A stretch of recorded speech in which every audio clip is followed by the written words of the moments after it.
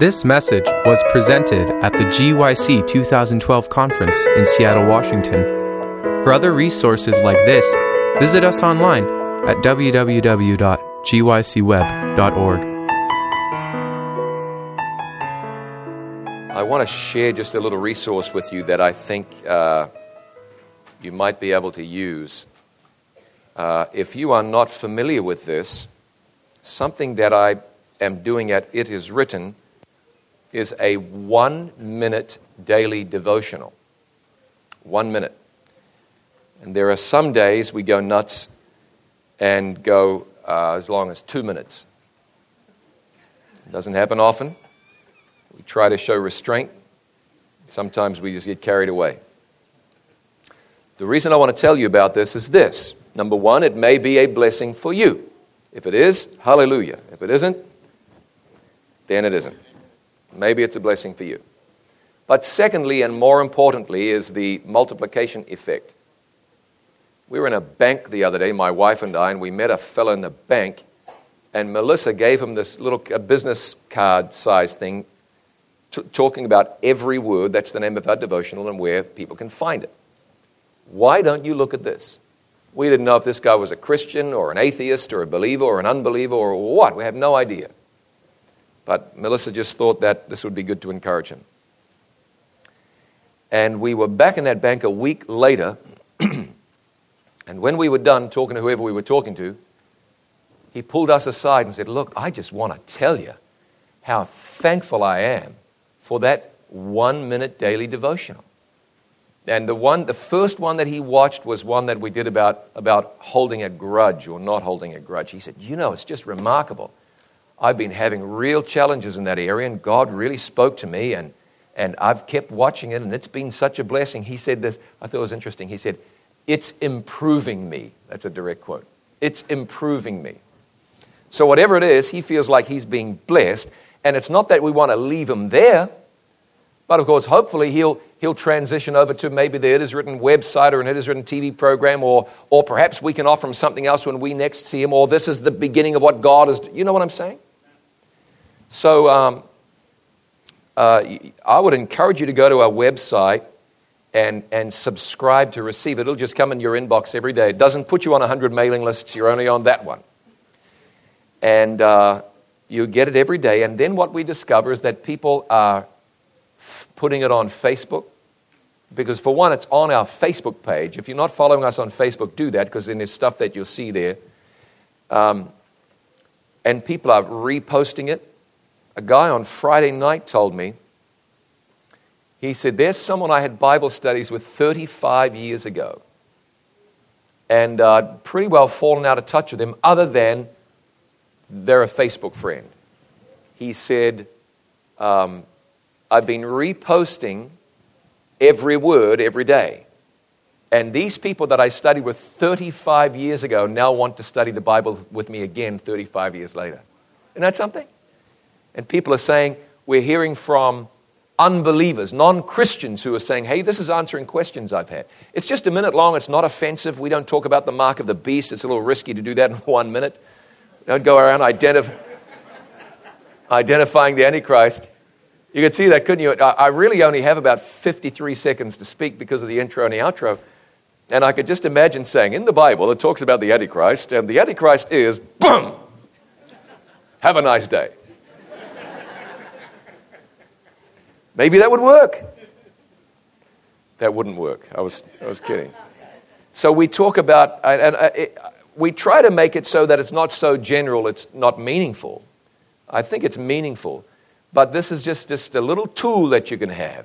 Because if something comes along, we had someone say to me, at one of our It Is Written partnership events, can you do something on the subject of gratitude? Because I got this brother who's no longer going to church, but he's really big on gratitude. And if I could tell him it's about gratitude, he'll watch it. Well, we'd just done one on gratitude.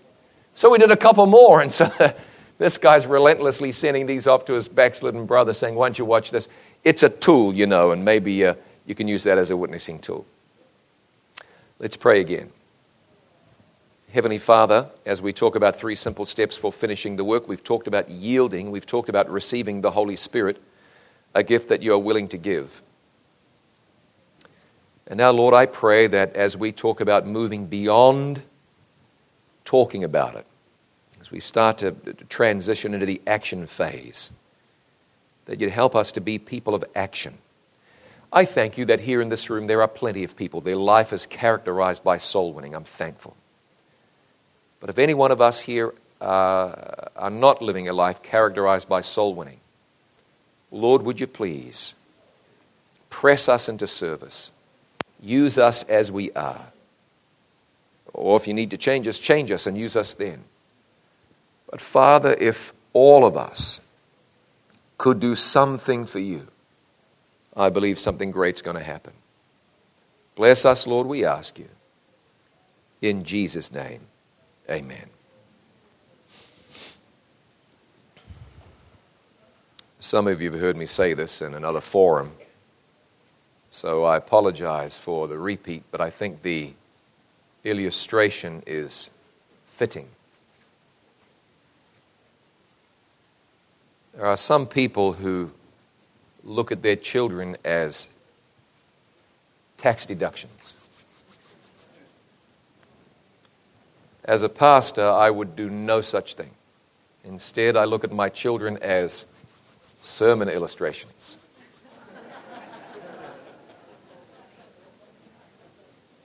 And I always clear it with my kids if I'm going to talk about them, so normally it's okay that I do. I've learned that children are great followers.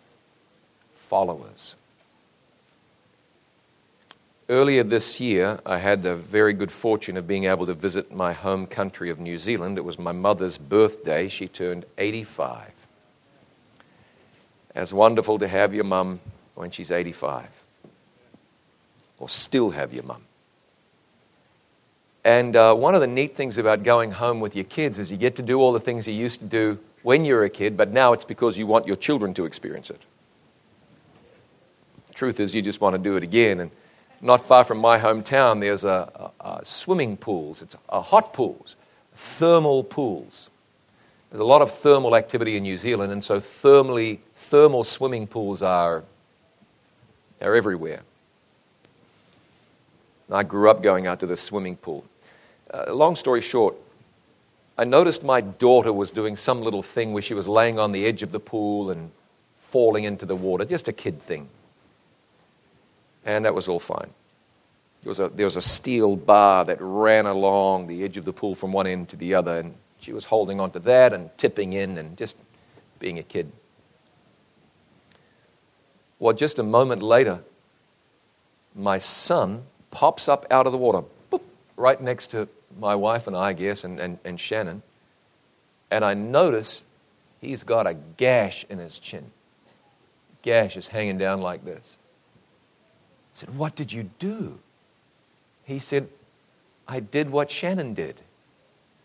Now, she was holding onto this bar and falling into the water, but she had the presence of mind to actually let go of the bar when she fell into the water. And Jacob, not knowing quite what she was doing, went into the water but held onto the bar and so flipped him right around and bam!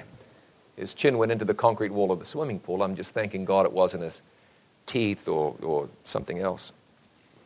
And he ended up with a gash on his chin, and his mother said, "That'll need to be stitched." And I said, "Oh, that'll be fine. You just need these steri strips, that's all."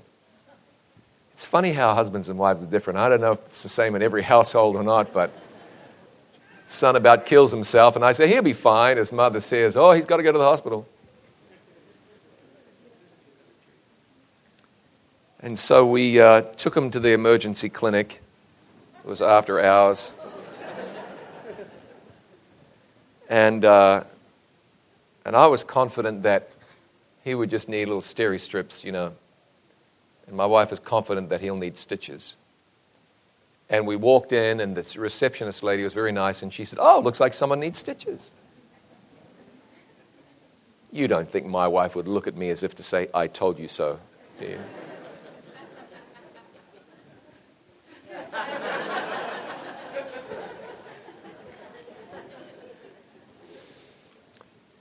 How long will the wait be? Oh, 2 or 3 hours. Awesome. Nothing like a 2 or 3 hour wait in an emergency room.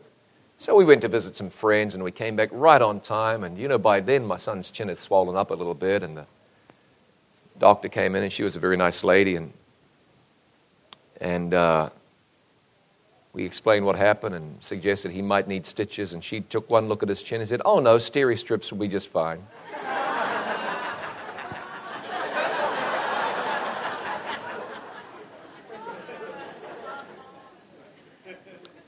Now, if you see my son's chin, he's got, up under there, he's got a little cut on his chin because he copied his sister.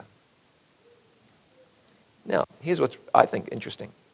Some years ago, we were staying in a little motel we were investigating a call to a church, and they had us staying in this place. And my daughter, she calls out to me. She says, "Dad, look at me." And so she's on the edge of the swimming pool, and that's the pool right back there behind her. And she goes, "Dad, watch this," and she jumps backwards into the pool. Except she didn't jump back far enough. Boom! Hits her chin. I watch it happen. Oh, no. Rush right over there. She'll need stitches. It's my daughter. My daughter will need stitches. My son, he'll be okay. Don't worry about my son. Put a Band-Aid on. He'll be fine. My daughter, she needs stitches. And she did. And Dr. Underhill at the ER at Walla Walla General stitched her up. I didn't find out until this year, this was a few years ago, I didn't find out until this year that the reason she was doing what she was doing is because she saw her brother doing it. She copies him, and she ends up with stitches in her chin. He copies her, and he ends up with stitches in his chin. These kids are great followers. Which teaches me a little lesson. God has called us to be followers of Him. We are to be imitators of Jesus Christ. Faith in God isn't a static thing. It is a dynamic thing. Faith in God is to consume your life. I remember when my brother became a Christian. He became a Seventh-day Adventist. I was raised in a Roman Catholic family, 7 kids, and my brother was the first one to leave our church, and he became a Seventh-day Adventist. We couldn't believe it. He started to eat differently. He might have started to dress differently. I don't remember. He would go to church, but church was like all day. Who would do that? I went to church. Church started at 8 o'clock in the morning on Sundays. And if you understand much about the Roman Catholic tradition, right at about 8:50, I would leave after communion. No point staying for whatever was next.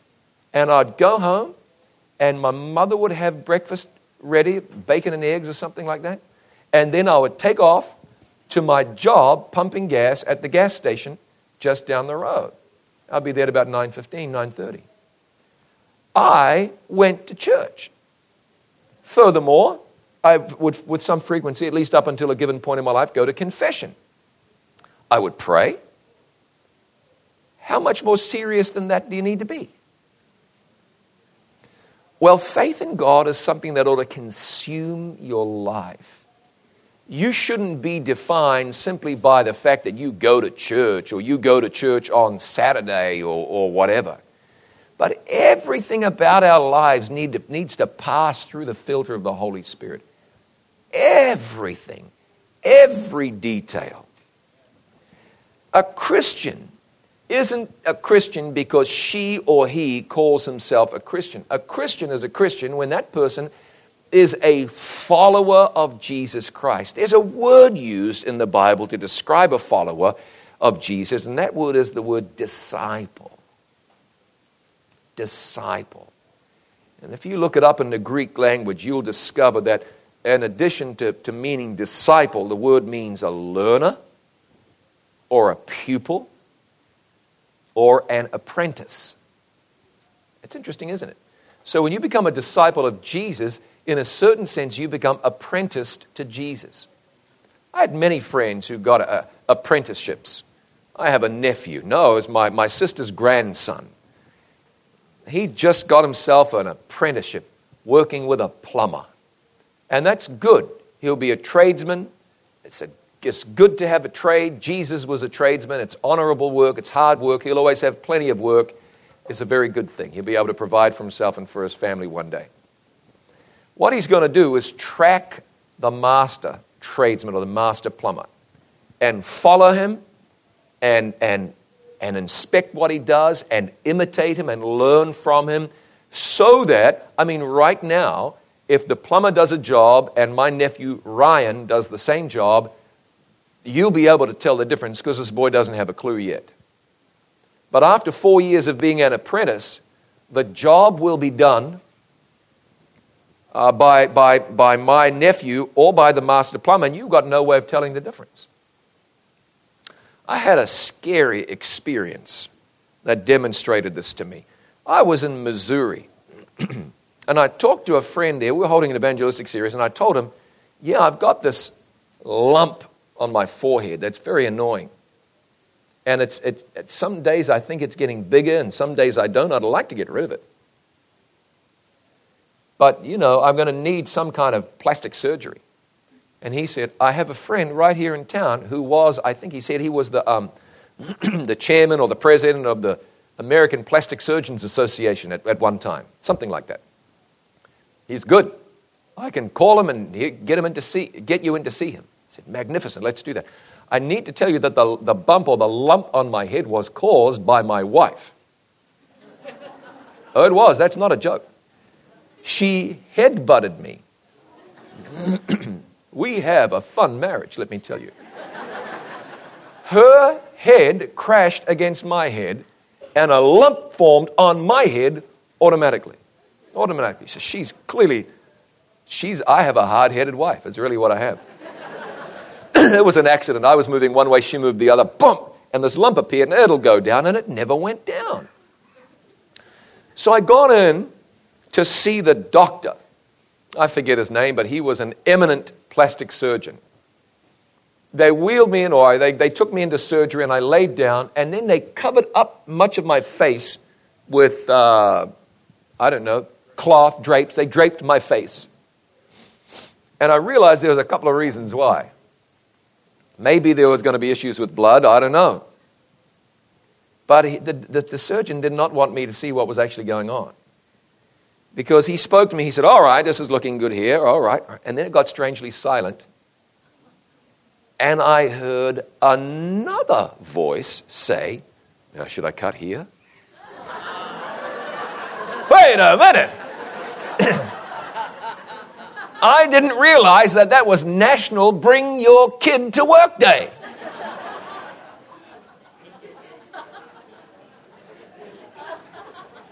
Well, it wasn't that, but what I didn't realize is this was a teaching hospital, It's attached to the University of Missouri. And whereas I thought I was going to get Ben Carson cut my head open, I'm getting some guy who doesn't even know quite where to hold a scalpel, whether to hold this end or that end. Here's what happened, actually. The physician told me that even though there would be a line here on my head, you didn't have to worry because when the scar is formed, you never even know. It'll just disappear, and you won't even know that the surgery had taken place. But I was panicking now because a novice was cutting on my head. And when I got out of there, and when the bandages or whatever came off, the Band-Aid or some such thing, he said it would just disappear into the lines in my forehead. And the scar was half an inch above. I was devastated. This guy told me that all you'd be able to see is just a regular old line that some of us are blessed with and nothing else. And I looked in the mirror and I said, oh man, I want my money back. I want to make good. What do? You can't uncut a head, But a marvelous thing happened. Over time, as I would look in the mirror, I would notice that the surgical line and the line on the natural line on my head would get closer together and closer together. I don't quite know how this is, whether it was just a matter of swelling going down or what it was, until the one line just disappeared and folded into the other, and that was it.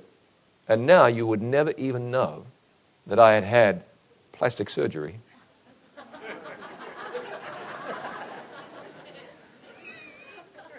And now that I host a television program, don't think I haven't thought about it again.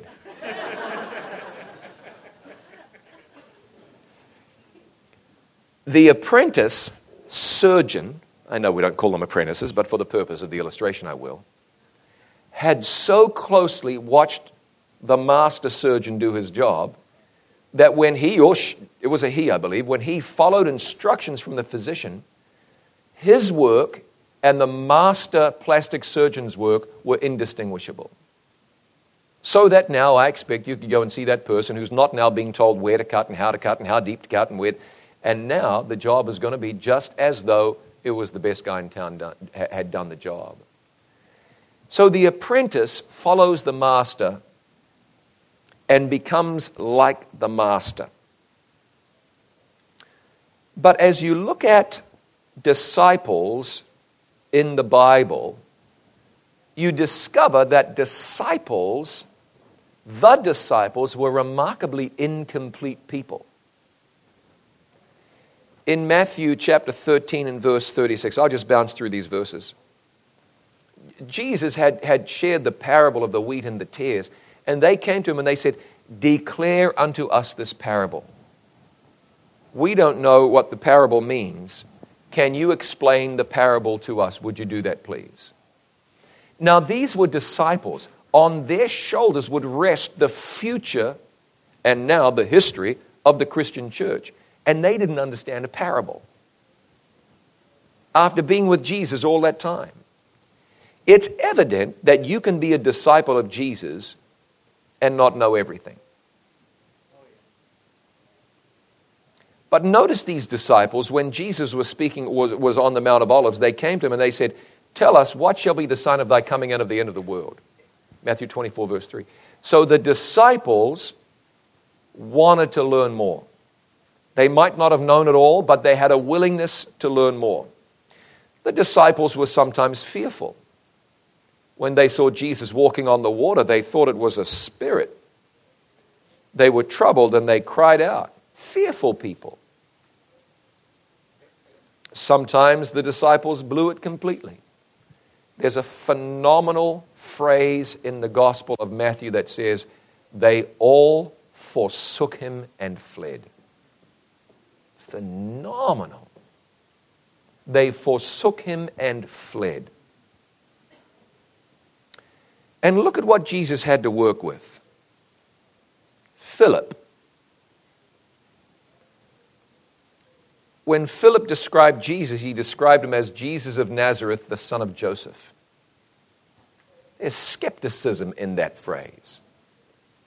When there were 5,000 men and women and children besides waiting to be fed, Philip's the one who said, "Where are we going to get enough bread for this people? Even 200 days' wages won't feed these people." Jesus said in John 14, "Have I been so long with you, Philip, and yet you have not known me?" Philip, 3 years, and Philip, you still haven't figured it out. And then there were James and John. James and John. You think of James and John, you think, well, John's all right. He wrote the gospel. He wrote the book of Revelation. There was James and John who said, "Now, Jesus, there's some people over there who aren't seeing things the way we do. We're not sure what to do, but we're thinking that we might have them incinerated. What do you think?" Remember that? "Shall we call fire down from heaven and burn them up?" What kind of meatheads were they? Shall we have them burned up? Elijah did it. You want us to do that too? We'll just fry them. How would that work? Unbelievable. Can you imagine having a dispute? If we had an issue when I pastored in Lexington, Kentucky. Not a bad issue, but the people over at the back fence, one lady wanted a new fence put up, and some neighbors didn't like people backing in because as they backed in, there'd be exhaust fumes going in their backyard. It seemed a little trivial, but so, we had a church board meeting, and we decided that we would pray that God would send fire down from heaven and just burn those people up.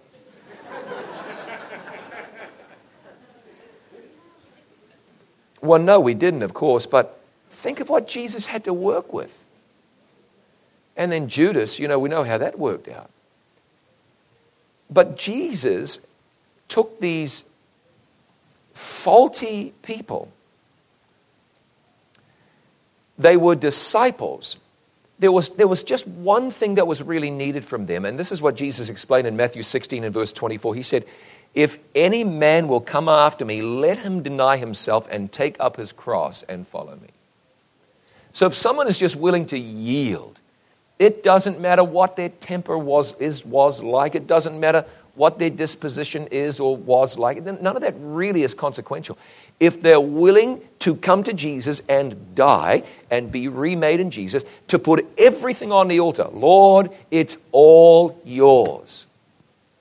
My life is yours to do with what you will. Then that person can genuinely be a disciple of Jesus Christ. You see, friend, I want you to know that God can use you in powerful ways. Powerful ways. Nothing else matters than your willingness to be used by God. Now, obviously, you need to have a realistic relationship with God and stay in close touch with God, but it's really part and parcel of the same thing. Because Jesus took faulty, fearful, ignorant people who would often blow it. And what did he say to them? He said this in Matthew 10 and verse 1. When he had called unto him his 12 disciples, he gave them, he didn't say this, as is written here, he gave them power against unclean spirits, to cast them out, and to heal all manner of sickness and all manner of disease. Now, ladies and gentlemen, I would encourage you today to set your sights high. You want to get a Bible study with somebody. That's good. That's really good, as a matter of fact. But you don't want to just get a Bible study. You want to see that person baptized and their whole family and their circle of friends, and you want them to become soul winners themselves. You want to aim real high. When Jesus sent out the disciples, he said, "Go cast out some demons." Have you cast out many demons lately? But these are the tasks that Jesus gave to simple, everyday, faulty, frail people. Go out and heal some diseases. God still does that. He still does that in miraculous ways. To me, I think medicine is miraculous, and God works through physicians and so forth, and that's miraculous. And God still works the supernatural miracles that transcend human training. He's not asking us just to do some little thing. He's asking us to do massive things. I think it's important for us to get it into our heads that God is going to work through the Holy Spirit like he has not done since Pentecost. And he is looking to you, whether you are a teacher or a lawyer or a homemaker or a community volunteer, whatever your position, God is looking to you to do some great thing through. Jesus called the disciples and he said, "Follow me and I will make you fishers of men." Fishers of men.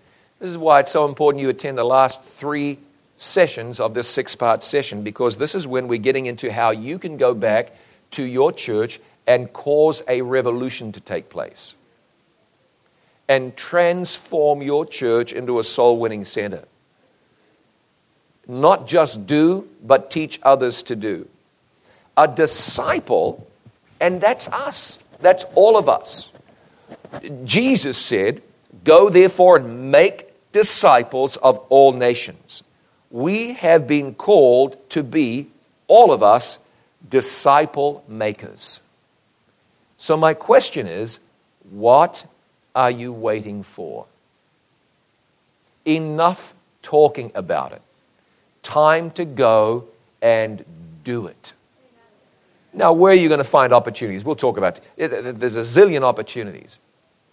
But I'm encouraging you not to wait for an opportunity. Go make an opportunity. You don't need to go back from GYC and ask for your church if they'll give you permission to get involved in doing soul winning. You've been given permission by God. You don't need permission from a pastor or an elder or a deacon or a conference president or anything else.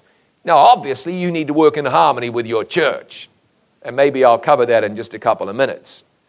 But remember, the leaders of the established church back in the days of the early church forbade the disciples to preach, imprisoned them, but the prisons couldn't even hold them. And it was Peter, I believe, who said, whether it be right in the sight of God to listen to you more than to listen to God, you judge. They took their marching orders from God. So if you are listening to God and you say, God, here I am, send me, God will send you.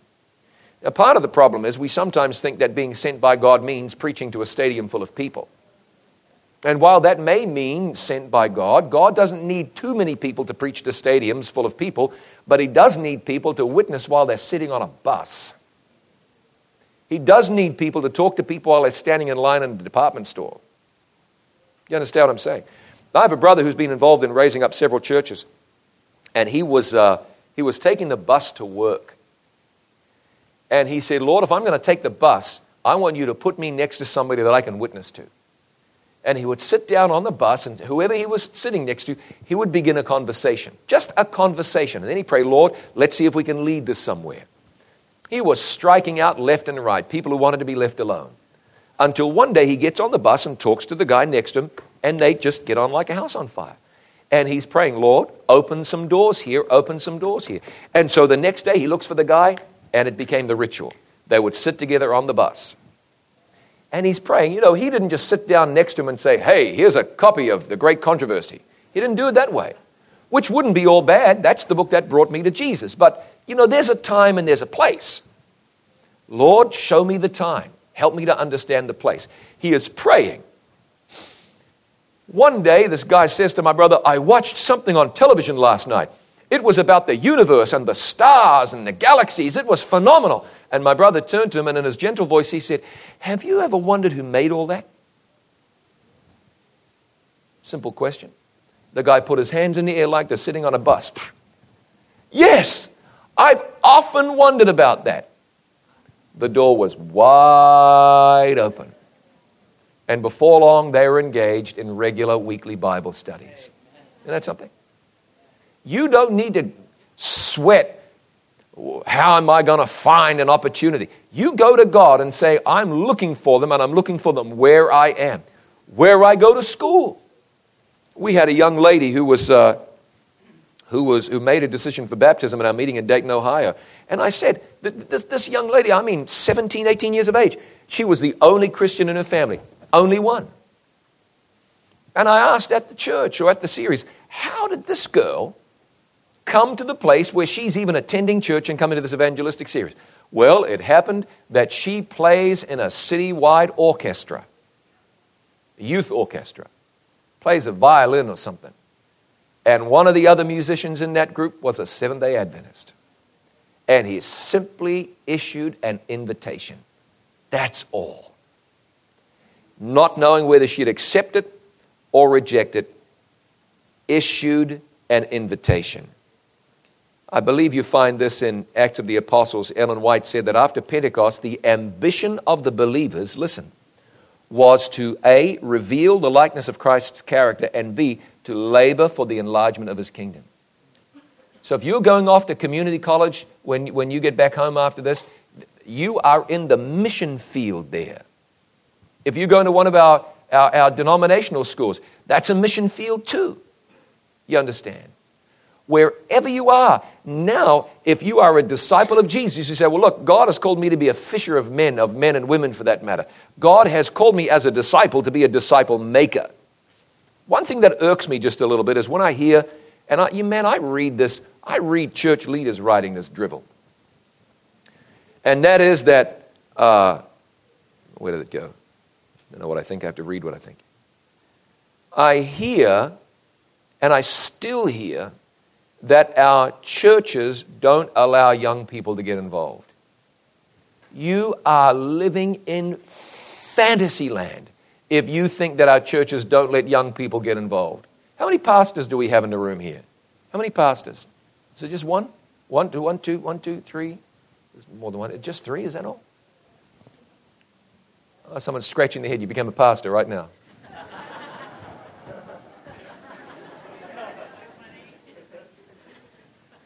Ask any of them, will you allow young people to get involved and get active in your church? The answer will be yes. I have worked with lots and lots of pastors. Never have I had one say to me, I'm sick of all these young people who want to get involved in ministry. Why don't they just leave me alone? It's a myth. Now, it might be that there are some kids who want to turn their Sabbath school class into a rock concert or to a freestyle rap competition. Then the church board said, we'd rather you didn't. That's different. That's when you respect the church and you try to work within the confines of the church. And it's true, there may be a few cranky churches dotting the fruited plain.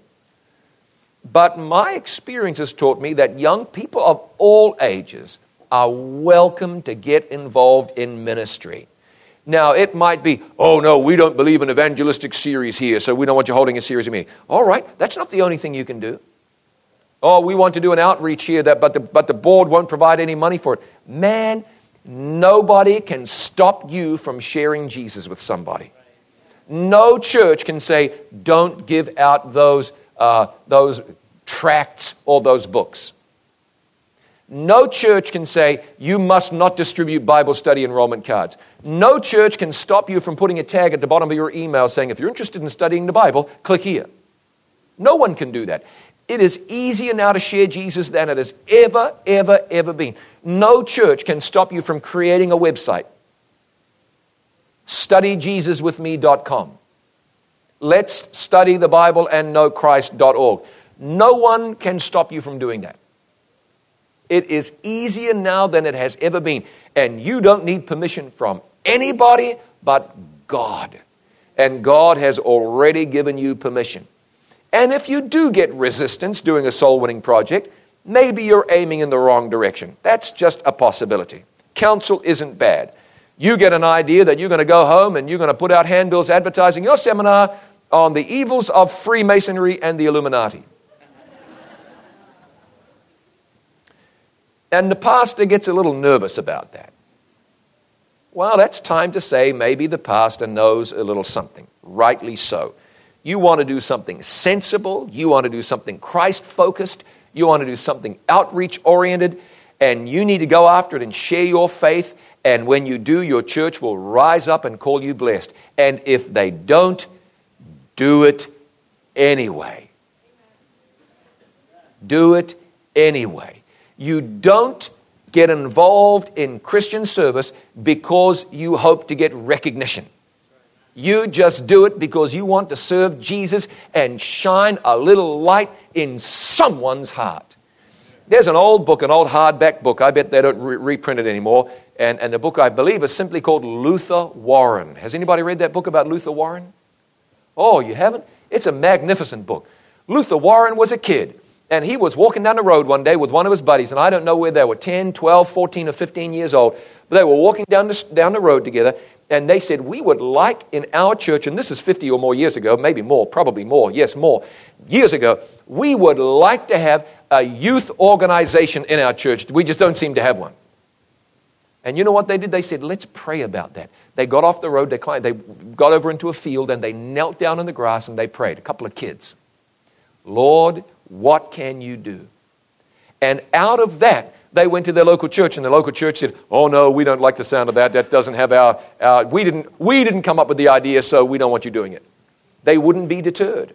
And as a result, what was the organization that Luther Warren ended up starting? Was it the AY movement in our church? I think it was AYs. The youth work in our church grew because somebody had a desire put in their heart by God, nurtured and watered by the Holy Spirit.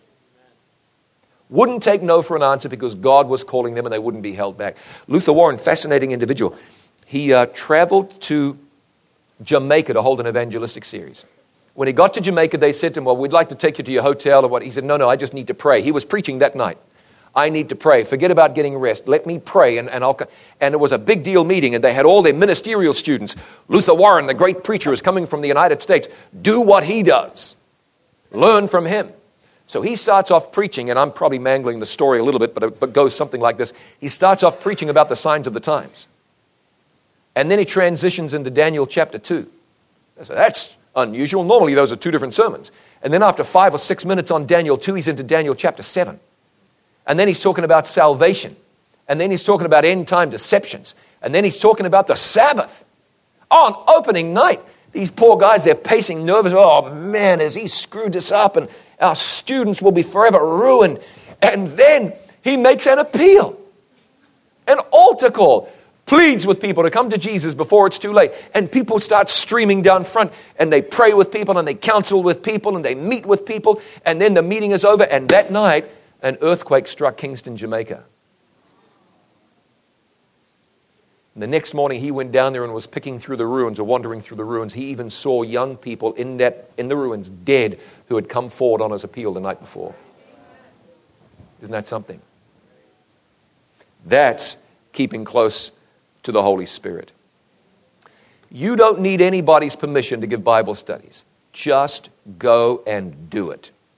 You don't need permission to have spiritual conversation with somebody, to tell somebody about a website.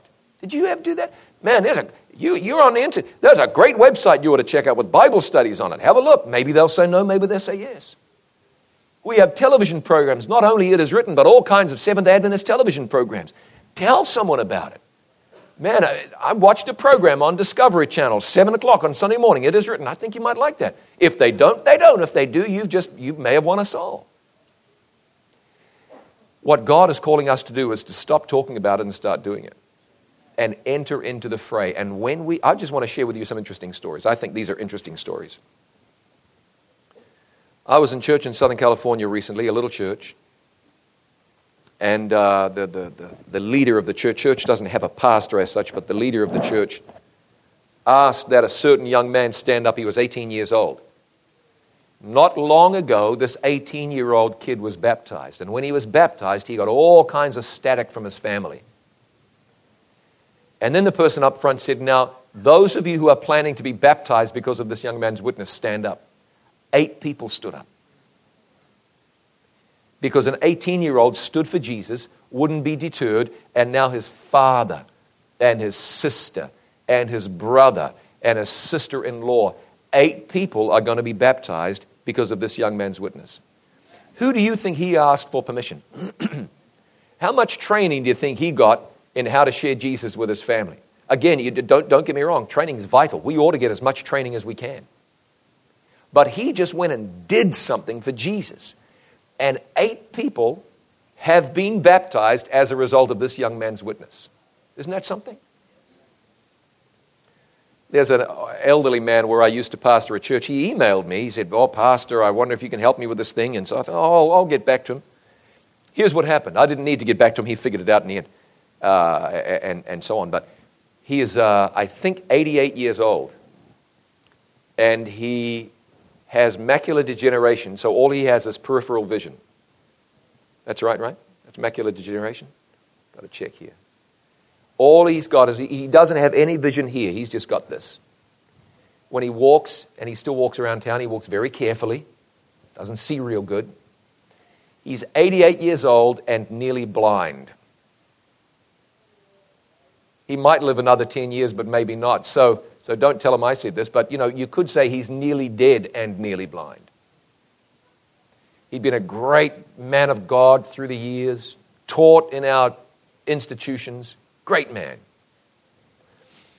But he wasn't actively involved in sharing his faith. And you might cut him some slack because he's 88 and blindish.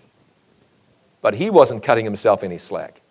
And he heard a presentation or he heard a sermon or something where the facilitator said, if you will pray that God will give you a divine appointment, God will give you a divine appointment. Whoever you are, God will bring someone to you that you can share Jesus with. And he said, I'm 88 and I don't know how God's going to do this, but let's give it a shot. And he prayed, Lord, I'm willing. and I want to be involved. I want to do something. Help me. The next day, he got an email from his sister. There's a lady here that I'm friends with who wants to study Daniel and Revelation, but she has macular degeneration. She doesn't see very well, and she needs some large print studies in order that she might study Daniel and Revelation. I don't quite know what to tell her, but you've walked down this road. Would you call her, please? Here's her phone number. He about fell over. He calls her up. They get connected. He starts studying the Bible. She's into Daniel and Revelation and studying like she's never studied before. 88 years old and almost blind. And God used this man is using this man in a great way. A great way. There's a fellow I used to work with at a hospital. He was the gardener. The gardener. He had led 50 people to baptism simply because he looked for opportunities to share Jesus. There was a church a lady told me about. I had to double check to see if this was true. She said we had 4 members in our church and we wanted to grow. 4. What could we do? We didn't have a lot of money. We were virtually extinct. So we got on our knees and we prayed that God would help us. And we made it our business to pray every day and to pray together frequently that God would grow our church. Suddenly, people would approach them in the supermarket. Are you a Seventh-day Adventist? I've often wondered what Seventh-day Adventists believe. Would you help me understand what Seventh-day Adventists believe? Her husband was a physician. He'd have patients saying, Doc, you're a Christian, aren't you? I've always wanted to study the Bible. Would you study the Bible with me? They realized they're going to have to baptize some people, but they didn't have a baptistry. So they called Portland, Oregon. They asked baptistries.com to deliver them a baptistry. And some guy in his little truck drove a long way and delivered a baptistry. And when he was unloading it, he said, what is this thing anyway? And they said, well, it's a baptistry. He said, what's that? And they said, well, it's for and they explained it to him. And they said, you'd like to know more about this, wouldn't you? Yes. Well, let's keep in touch. Let's do Bible studies long distance. You know what happened, don't you? 6 months later, that man drove all the way back to that church and was baptized in the baptistry he delivered. Because somebody prayed, Lord, help us to share Jesus in some way. I mentioned earlier that I was back in New Zealand. I'll tell a story very briefly. As a young man, there was a certain nightclub that I would go to. And years later, I met the man who used to own the nightclub. Interesting set of circumstances. When he owned the nightclub, he was like the big man in town. I mean, among a certain section of the community. He was a nightclub owner, very big deal. Got around in a fancy car and he hung around with fancy people and, it was just such a big deal. Well, all these years later, I'm in church and my friend says to me, I'd like to introduce you to a guy. I'll just call him Ron. Ron Smith.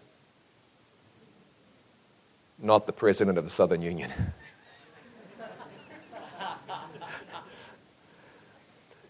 I said, Ron Smith, man, that sounds familiar. And I shook his hand and I said, Ron Smith, you owe me money. He said, that's too bad because I don't have any money. I explained to him how I used to attend his nightclub and that I wanted my money back. And my friend explained that through gently witnessing to this fellow, he was now attending the Seventh-day Adventist Church. We had an evangelistic series coming up, and my buddy wanted me to invite Ron to attend, which I did, and Ron pledged that he would be there on the first night. The short of that is that he was baptized. I baptized him about a mile from where he and I used to go, not together, but at the same, a mile away from his nightclub. It's phenomenal, really. This year I was back there, and when I met him, he looked at me actually like he was frightened. And I didn't know why. I asked him how he was doing, and he spoke, and the words that came out of his mouth made no sense at all. No sense at all. And I spoke some more, and he spoke. There were real words. It wasn't gibberish. Now, I'd had a church member once who'd had a stroke, and he would try to speak, but he would speak words that were unrelated to what you were saying, even though the connection was busted up. Well, I knew Ron hadn't had a stroke. He had some type of dementia. I'm sure an intelligent person would know just what it was, but some type of dementia. Not a regular, it wasn't Alzheimer's, it was some type of dementia. And it had affected his mind. He'd lost his mind. He had lost his mind. Now, on the one hand, I wanted to weep because my friend was now living in an institution, a group home, behind locked doors. They couldn't let him out on his own. He wouldn't hurt anyone, but he was likely to hurt himself. He didn't even recognize people anymore. The only person he recognized was our friend who would pick him up every Sabbath morning and take him to church. That I find interesting. But after I met this guy, and part of me wanted to weep and part of me wanted to say hallelujah because I consider that he is sealed now. His decision is locked in. But my friend said, hey, I want you to meet some people. And we walked out to the foyer of the church. And he said, now this is Carl. I don't know if you remember him, but Carl used to be the bouncer at the nightclub. And this guy here, Jeff used to be the barman at the nightclub. And they're coming to church now. And there are others from the nightclub who are coming to church as well. Even when Ron's grip on reality was slipping away, he was able to share Jesus with these people with whom he used to work. And they are saying, if Jesus can do that in his life, then maybe Jesus can do that in mine. He just stepped forward and shared the Jesus he knew in the way he knew how. He will never consciously share Jesus again as long as he lives. His mind is gone. But when you put yourself out there and say, I'm willing to do something to share Christ, God will bless your efforts. Have you not read where the Bible says God's word will not return to him void? I'm going to finish by telling you this story. I've told it 1,000 times already. If you've heard it, just nod politely and say amen at the appropriate times. I made an altar call once against my better judgment. The Lord prompted me to make an altar call, and I said no. The danger was even getting into the discussion. I should have just ignored him. But God kept at me, make an altar call, and so I made the altar call. I'll tell you why I didn't want to make the altar call is because I was in a place where, long story. It just seemed like it would be better to make some other kind of appeal. A young lady stood up and came forward on this altar call. I recognized her. I wondered why she would be responding to an appeal. Years before, I had known her as being a Seventh-day Adventist and from a Seventh-day Adventist family. She told me when we went out the back, she said, my parents have stopped coming to church. In fact, they're separated and Dad has gone back to drinking. My brothers are all out of the church. I come once in a great while. I married a Catholic. He wants nothing to do with it. She said, but this morning I woke up and something told me, go to church. And when I saw you were here, I knew that God had led me back to the church, and that was very nice. And so I was heartbroken. This family, they'd been friends of mine, and now, after 28 years of marriage or something, they'd split, and people don't get back together after splitting after 28 years of marriage. It doesn't happen. And the guy had been an alcoholic, and he dried out, but now he's gone back to the booze. I mean, what are the chances of him drying out again? No chance. And her teenage brothers were smoking dope, and it was just a mess. I said, well, what are you going to do? She said, I'm going to go and get them all and bring them all back to church. I'm going to pray that God will save my family. I mean, think about this. They were grown adults and they'd split. They're not getting back together. And the alcoholic, I said, I'll pray for you. my prayer was the hollowest prayer I'd ever prayed, because I knew there wasn't a hope that this 20-year-old girl was going to bring her whole family back to Jesus. It wasn't going to happen.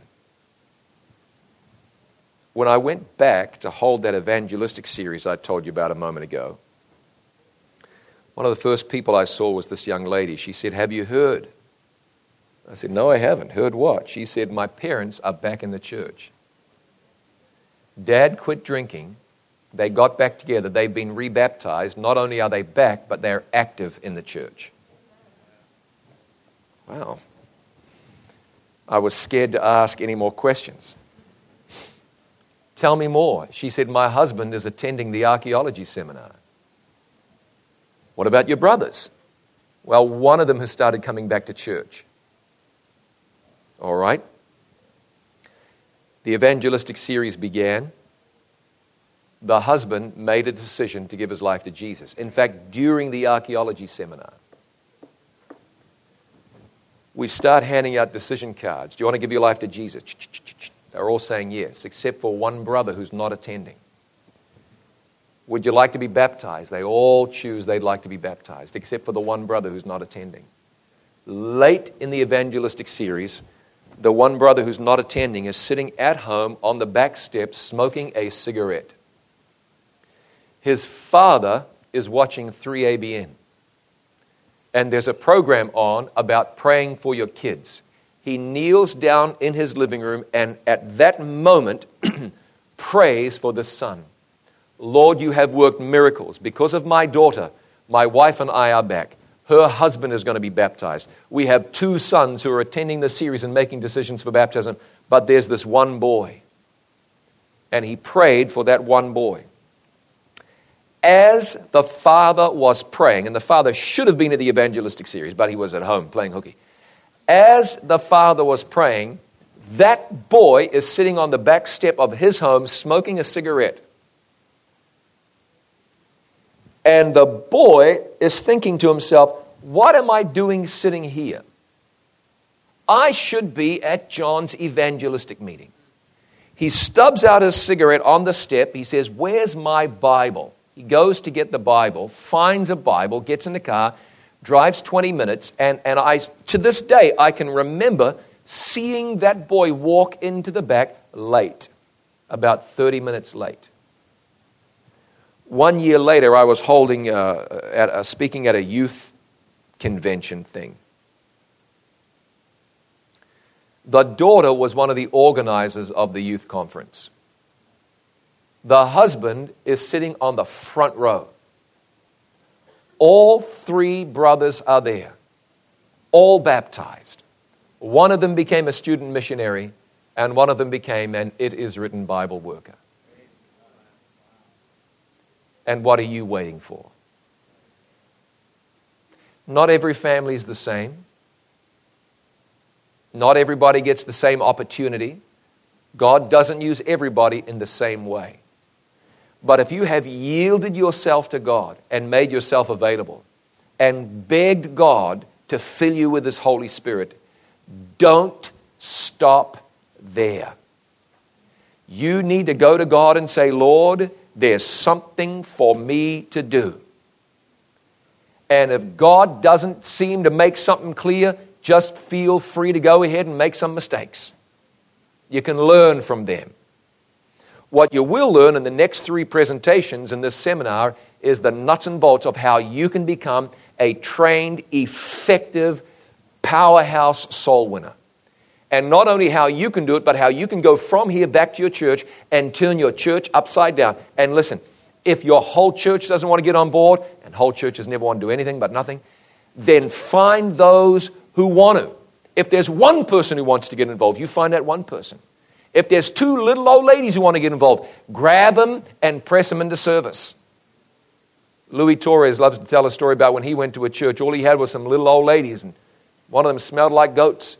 He said, "If this is what I've got to use, this is what I've got to use." And before long, the pastor and this group of little old ladies were winning souls and baptizing people. It doesn't matter what you got. It matters what God's got. And if God has got you, God can do something great through you and in you. Enough talking about a revolution.